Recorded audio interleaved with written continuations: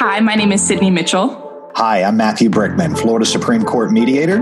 Welcome to the Mediate This podcast, where we discuss everything mediation and conflict resolution.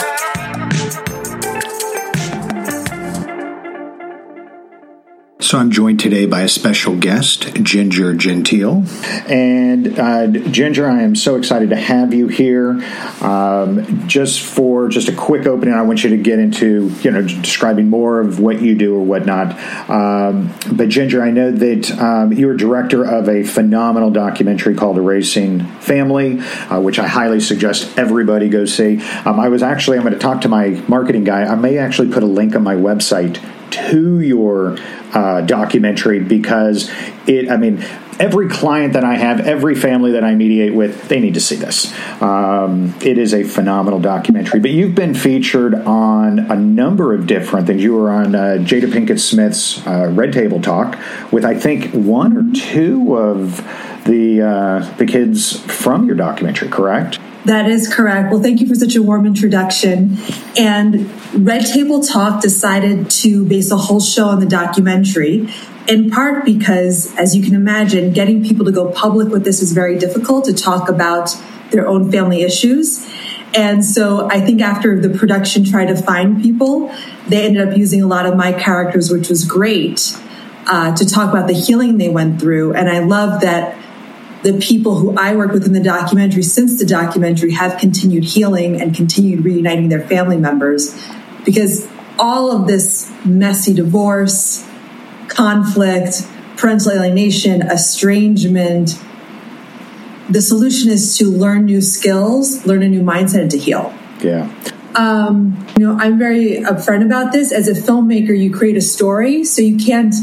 Because I think what's different is there's a lot of people who are parents who make films about this subject. My criticism is when you're so in it, you want to give information. So like some people would be like, oh, you don't really go into like how to diagnose parental alienation or all of this stuff. I'm like, it's not a training film. Yeah. The film I created actually for young people. Yeah. To help them reconnect. So that's why it's all about healing. And also, sometimes I made the courts, I have my criticism of the courts, the bad guys, so that way they're not blaming either parent. Correct. So that's definitely was something when I made the film to make it more healing. Yeah. And a lot of films out there or YouTube videos, they're more like, this is how you diagnose this is the research, which is great, but this is not that. I made a film after that, Erasing Family, that was for hire, and I felt burnt out by the whole topic. And then I returned and really worked on the worst cases. And a lot of what I teach people is like, you can't be right. You got to work with the other party. And they'll say, but they're borderline and high conflict. I'm like, I'm not saying they're not. But sometimes I'm like, what if you just said like, hey, that's a great idea. Let me think about it. I'm like, well, it's a bad idea. I'm like, just try it. And like, just things like that really help these parents get through some very tough situations. So let's back up. So how did you get into filmmaking, and why a documentary then, for the listeners that haven't seen it yet, then why a documentary on parental alienation and whatnot? That's a great question. So I became a filmmaker because I had moved to Argentina. This is actually an Erasing Family. And I was like, well, what can I do? Because I wrote a lot. And I'm like, well, I can't really write in English because I always wanted to participate in the culture where I live. So I got into filmmaking, worked my way up the film industry, was making films when I met a man. And the first thing he told me, became a romantic relationship, and he was the producer of one of my films too. The first thing he told me is, I haven't seen my daughter in 6 years. Like most people, I said, well, you must have a bad lawyer. There must be some issue in the courthouse. I actually was a legal translator at that time. Like, let's go to the courthouse. We'll work it all out. And then I figured out it wasn't that easy. And without getting into all the details of his case, it was a very extreme case. And I began to meet other dads going through the same thing. And I say dads because when I lived in Argentina, custody automatically went to the mother. Okay. So it's a cultural thing. It's a cultural thing, but it also was a cultural thing in the U.S. until maybe 50, 60 years ago. Correct. With the tender years doctrine. Correct. So they still have the tender years doctrine. And joint custody was not allowed. So you could privately do that, but you couldn't have that written into a decree. And when we made that, the first film on this topic, Erasing Dad, came out in 2014. And it's a very different film. It's more like a true crime film. It's a documentary, so it's all real, but it talks about how the people who were trained to protect kids were, it's going to sound pretty extreme, they were trained by a pedophile who used his position to accuse other people of pedophilia to hide what he was doing. So everybody trained in the psychological establishment in Argentina was trained by a known pedophile who was in jail. Wow. And we also showed in the film how a dad went to the police and was like, my ex wants to kill our 6-year-old son and is threatening to. They do nothing, and then she does, with like all the writing on the wall, like if I can't have him, nobody will. So it's much more of a true crime film. There's not a happy ending at the end. All the dads are there at the end saying, I still can't see my kid. No one wants to make any changes. And when the film came out, it was actually the first film censored in Argentina since democracy came back. Wow. It was a huge controversial film. Everyone's always surprised when I say it's a film that got censored because people think, I was like against the police or the government or something. And the good news about a censored film is everybody wants to see it. So topics like high conflict divorce, parental alienation, estrangement became front page news. And the law changed to allow for joint custody and took the gender bias out of the law. So that was a really big change. For people wondering, my romantic partner, who's also the producer of the film, we're no longer together, but he did reunite with his daughter after 12 years of no contact. They now have a great relationship. And I moved back to the United States and decided to do a follow-up film, which became Erasing Family. And the first thing that I did is I always take a deep dive into the subject. So I saw two things that were very different from Argentina. One, social media by that point had become huge. We forget that there was a point where it wasn't huge. Yeah. And so kids, as young as 7, were posting videos about they couldn't see a brother or sister, they couldn't see a parent, asking judges to change rulings. So I was like, okay, I can actually reach children or young adults, whereas before I was like, how do I find kids who are alienated? Sure. It's impossible. And then the other thing that I saw is about half the people who contacted me with stories, a lot of kids contacted me, about half were moms. Now, I don't want to make a statistical inference on who reaches out because sometimes more people from a certain group will reach out for help than those who are affected. But about half to 60% of my current followers and people who I work with are moms. So this is not a gender issue. I do think dads can face additional biases in the courts, especially in some districts. Sometimes moms can for working and for other reasons, but there is a general bias against dads. But what we're talking about with what's often referred to as parental alienation or alienating behaviors or refuse and resist is there's a parent that for either practical reasons or deep emotional trauma needs to cut the other parent out. Yeah. And that can happen to both men and women. Yeah. When you moved back from Argentina, where in the United States did you go? I went to San Diego because my family had moved to San Diego. Okay. So when you were doing research and stuff, because I know in the film, I think there was California, there was references to some in Florida, there was Baltimore. Mm-hmm. So, but I noticed that and Canada. And in Canada, there's also the reference to Sweden, and Swedish law almost mirrors Florida law in many aspects. I did a Swedish divorce many years ago using my iChat mediation platform. But the main, one of the most touching stories in there was the father who was the barber cosmetologist in California with his daughter, and that was California law. That was California judges and whatnot. So I guess as you were looking around doing this in the various places, of course, noticing that family law varies state to state. Oh. It not only varies state to state. After the film, I've served as the executive director of the National Parents Organization that works on shared parenting legislation. It's not only state to state, it's jurisdiction to jurisdiction. Yeah. So you have guidelines in different jurisdictions. So the whole thing is very confusing. And the big takeaway is there's no scientific basis for any of this. Why in one county, dad gets 10% of the time, the next county over, he gets 50% as a standard guideline. And people often default to the guidelines just naturally. Yeah. So it sets a precedent. That's what people think that they are entitled to, and they often don't ask for more. And if they ask for more, then there could be more of a battle. But state law is very different. Also, people kind of see California as a model because they do have a lot of 50-50. Divorce is a big industry there. So like people kind of see as they're more progressive. But there are problems in California, which I saw in the film. But I didn't want to, it wasn't about like one district or one judge. It was more like an overlying system. Also something that was interesting in the film, people watch TV, they watch, court shows, and they think, oh yeah, I'm going to file, I'll be in front of the judge will rule. No, that is not how it happens. It takes months to get in front of the judge. And in the state of Florida a number of years ago, but I'm talking a number of years ago, I'm thinking like less than 5. So it's not that many number, right? Yeah. The legislature had to actually pass a law to make judges rule expeditiously because they were just taking their time, but they were also overloaded. And so, it like people would finally get in front of a judge. And the judge doesn't say, okay, thank you for putting on your show. This is my finding. It could take 6 or 9 months after your hearing to finally even get a hearing, or finally get a final. And it just leaves everybody, the children, even the parents, in this holding state going, what are we doing? Right. And at that point, it can be, and I tell people all the time, very dangerous.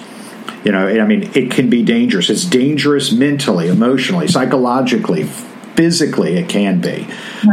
Well, you have no rules set. Often more, they just ask for more and more evaluations, which can be very expensive.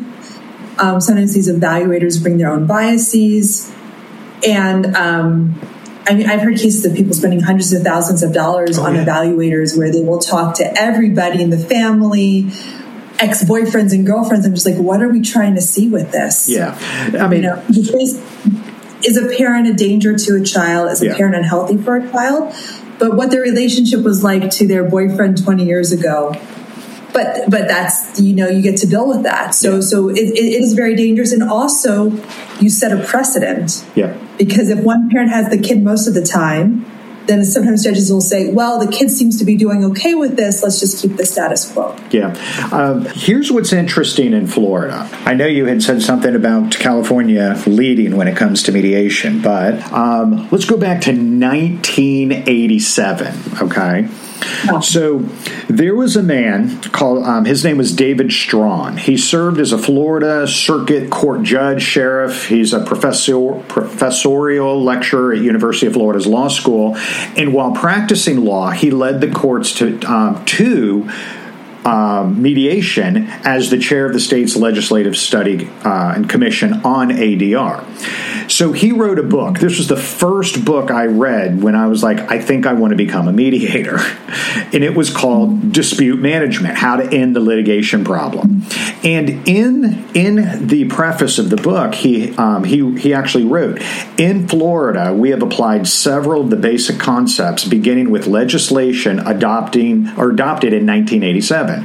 By 94, these methods had resulted in an estimated 80% reduction of the number of cases which judges and juries were required to decide, and by 2003 found mediation as the primary form of dispute resolution in the state of Florida. As of February 2023, there were 5,962 individual certified mediators in the state of Florida. Particularly with family, which is what I do primarily, there's 2,313 certified family mediators dealing with family issues. There's 215 dependency mediators dealing with the dependency court, and the rest are spread out between county, circuit, and appellate.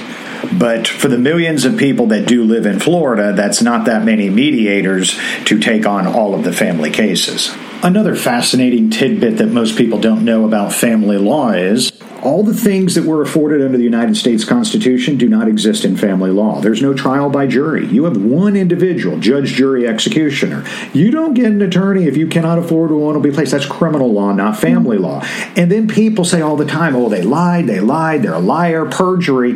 No, it's sort of kind of assumed in family law that everybody lies. So the things that we're used to, that we see on TV, or even that are in our Constitution, not in family court.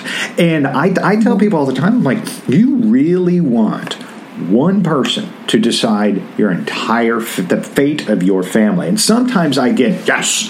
I'm like, are you sure about that? Let me tell you a story. And I share my story with them.